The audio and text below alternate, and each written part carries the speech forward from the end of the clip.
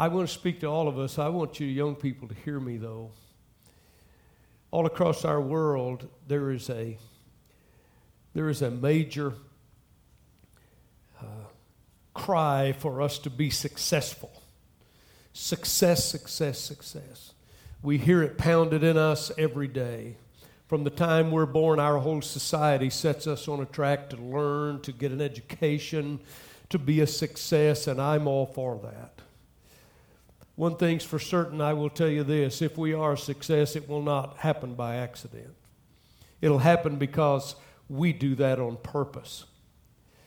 I believe the world's idea of success, however, and God's idea of success is perhaps two entirely different things. To our world, they measure success in material things, our possessions, our positions, or power. I want to tell you, God measures success in a heart. Because out of the heart issues everything that's important, not only to this life, but eternity. I've listed 3 things that I think is extremely important for every believer to know. And young people, please hear this. God did not create you to fail. Secondly, you and God are a majority. And thirdly, today is always the day to do the right thing. I don't care how many times you failed. I don't care how many times you may have spent serving Satan. I don't care what's happened to your life. Today is the right day to do the right thing. And so I've written down some points I want you young people to take notes on, if you will, because it's so important that you follow the will of God in your life. I believe God created you, and I believe God has the right to first choice about what happens in your life. Say amen, parents. Amen. Number 1, I think Proverbs 28:19 says that where there is no vision, the people perish. The New King James Version says where there's no revelation, restraint is cast off. It's talking about being sure that you have a purpose in life. And I want to tell you, one of the problems we have in our world today is there are people who no longer have any reason or purpose to live, no direction in their lives. God has a plan for every life in this room. And I want to tell you, I think you ought to find it. And I think when you do, God will give you reason and purpose for living. Don't worry about failure. Don't worry about failure. Just keep on trying. The pole vaulter never knows how far or how he can jump till he fails. The good question is this: if I knew I couldn't fail, what would I do? And if you knew God was your partner, young people, what could you possibly do? Imagine that. Number 2 is not only have a vision or a dream, but have a spirit of dedication. I want every mom and dad and young person to hear Luke 9:62. No one having put his hand to the plow and looking back is fit for the kingdom of God. I want you to hear this morning. I used to look at that scripture and think, once you put your hand to the plow and look back, you're no longer fit. I used to think that means that you were no longer good enough, that you couldn't possibly measure up. But it's entirely different than that. I want to share you that Greek word that Paul used. It's eutethos. It means well placed. It means well positioned. It doesn't mean unfit. It doesn't mean unworthy. Once you put your hand to the plow, it says, be sure that you look forward, listen to the right voice, take the right directions, walk in the right way, because you and God are a majority, and you can always accomplish what God wants you to accomplish. It means don't look back. I think we ought to go at life as if our life depends on it, because it does, but thank God when you partner with God, you and God are a majority. Amen. Number 3, have a passion for excellence. 1 Corinthians 10:31, whatsoever you do it to the glory of God. The difference many, many times between the amateur and the professional is 5% more effort. Romans 11:13, Paul said, I magnify my office. The New King James says, I magnify my ministry. Paul took honor, and he took decency, and he took pride, conscientiousness in his task for God. Young people, don't do anything halfway. Don't halfway make up your bed. Don't halfway carry out the trash. Don't just get by. Make sure it's done with excellence. Come on, parents, help me here. Excellence. We need a revival in doing things in a very neat, clean, finished, excellent way. Practice if you have to. Make your room clean. Keep your clothes hung up. When you take a shower or a bath, put them in the dirty clothes hamper. Your mom's not your slave. Amen. Take care of your bedroom. Don't walk in and look like some hurricane's been there. Boy, that's preaching now, isn't it? I mean, today it's like we just want to get by with the least amount of something that we possibly can. I don't want to go to the trouble. Listen, take care of your bedroom. Take care of the dishes. Take care of the house. Take care of the yard and the driveway. Take care of the car. Be responsible for your actions. Whether you like it or not, you're going to have to grow up. But grow up with a good spirit of excellence. My dad owned a body shop for years, and there was 5 of us working in there while I was in college and all through high school. And that we were working, and we'd finally get the tools scattered all over that shop with 5 of us, and everybody using the same whole tools of all the body tools and the jacks and the dollies and the hammers and the files and the grinders and all that. My dad would say, "Stop!" We would go through that shop in about 20 minutes and put everything back in its place so we could find something. I learned something from there. I decided I wanted a place for everything, and I wanted it in its place. Listen, you can get a lot more done if you'll shoot for excellence. If you'll aim for excellence, you can get more done. Do I feel conviction in this place? Okay, so I started meddling. A passion for excellence. Number 4, have a healthy self-appreciation. Let me share with you something important. 1 Corinthians 3:16. 1 Corinthians 3. It said, "Do you not know that you are the temple of God, and that the Spirit of God dwells in you?" Have a healthy self-appreciation. Self-will, that means discipline, and self-control, ladies and gentlemen, are important. Amen? Self-motivation is essential. Self-appreciation is essential.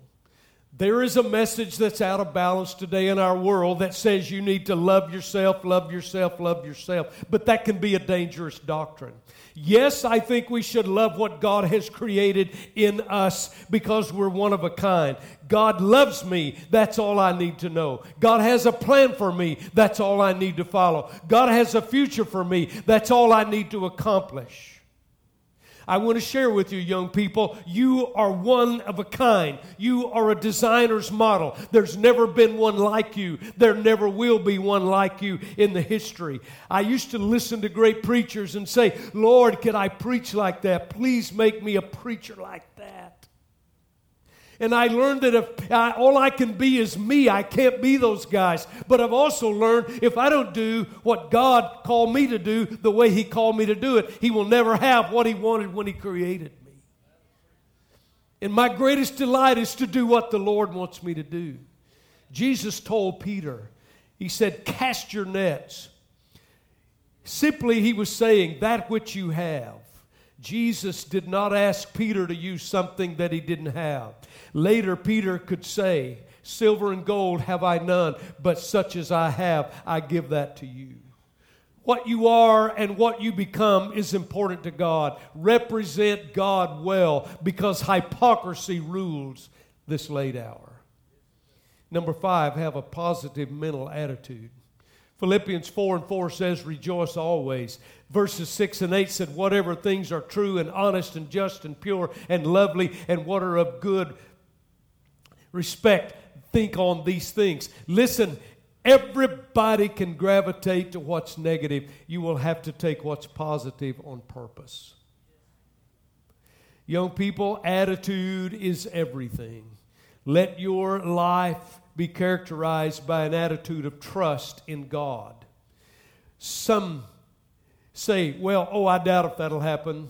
I doubt that. It won't work. What's the use? I've tried and all. Listen, you can find negativity all over this world. But I want to tell you, the negative person is always the person, and the people that say that, well, it won't work. Well, what about this? I doubt that. I doubt that. That person who says that is headed for sorrow. They are.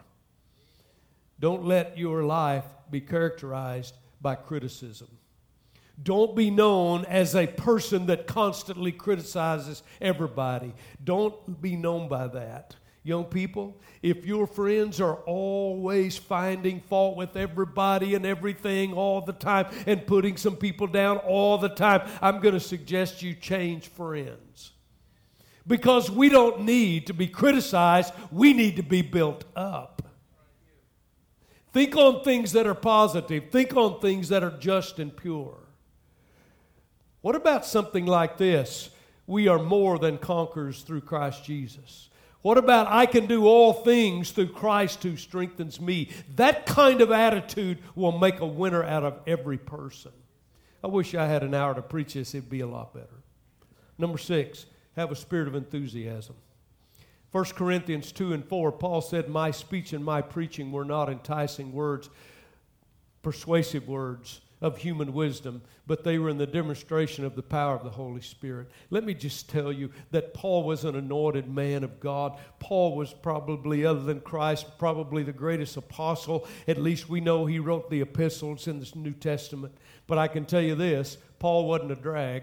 Paul was exciting, and Paul was excited. Enthusiasm is the power that can drive you through a storm, and it can give you the strength that God puts in you, because when God comes upon you, you need to show the enthusiasm. And let me tell you something, enthusiasm is contagious. Listen, the difference between those who succeed and those who fail and quit, or those who succeed tried one more time. Used to hear my dad say, son, get up one more time, then they knock you down and you'll win it every time. Isn't that the truth? Lastly, God wants to make much of every one of us. I want to say again, young people, find God's will. It's the most important thing you'll ever do in your life. Because in God's will, He'll tell you the right school to go to.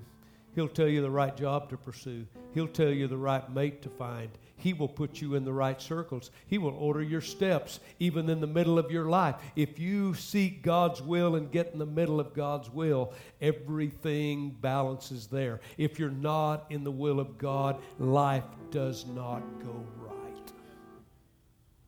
It doesn't go right. So for 2019, I'm going to just tell you 3 things, and I'm through.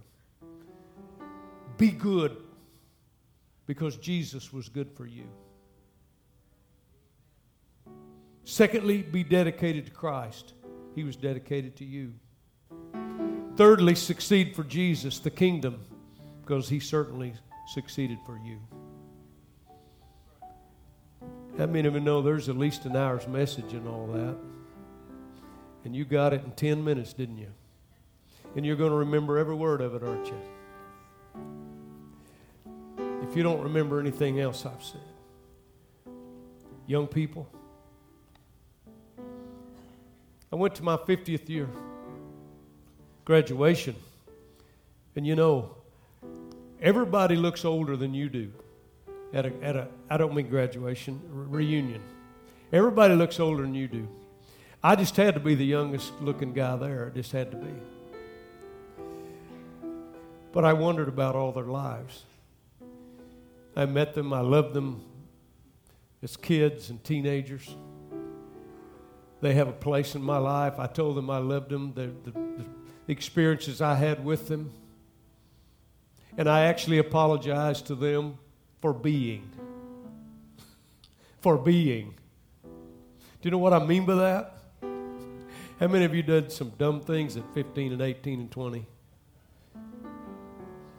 We need salvation in this house. We need salvation in this house. I said, I want to apologize because during my years of teens, I made some of the dumbest mistakes I've ever made in my life. And one girl said, yes. And I went, do you mean that for both of us, or you just mean that for me? Anyway, I looked at their lives, and I wondered, Lord, what have they all been through? I don't know how successful financially, materially they are. I don't know how successfully spiritually they are. But I began to look back, and I was thinking, Lord, I thank you that I have not been a prodigal. Lord, what kept me all the time? What kept me? Lord, why? What's helped me through my whole life? I thank God because of my background, I've never been on drugs. I've never been involved with liquor. I've never been a homeless person. I've never had the trials and the hardships that many, many people have. If you say, well, Pastor, then you don't know how real life is. I beg to differ. This is my 42nd year in ministry, and I deal with prodigals every day. But what I'm saying is, I was taught, young people, from the time I was a child to the time I left, started my life as an adult, I was taught the number one priority in my life is to get in the will of God. Be in the will of God. In the will of God. You want to know where life is? Get in the will of God. Parents, grandparents, say amen. Find the will of God for your life. Because that is what God has planned for you. And you won't know those sorrows. Oh, yes, there's an enemy, and he's aimed and shot at and hit me many times. But God and I are a majority. And I thank God that he's kept me all these years. How many of you are glad for the keeping power of the Lord? Bless his name.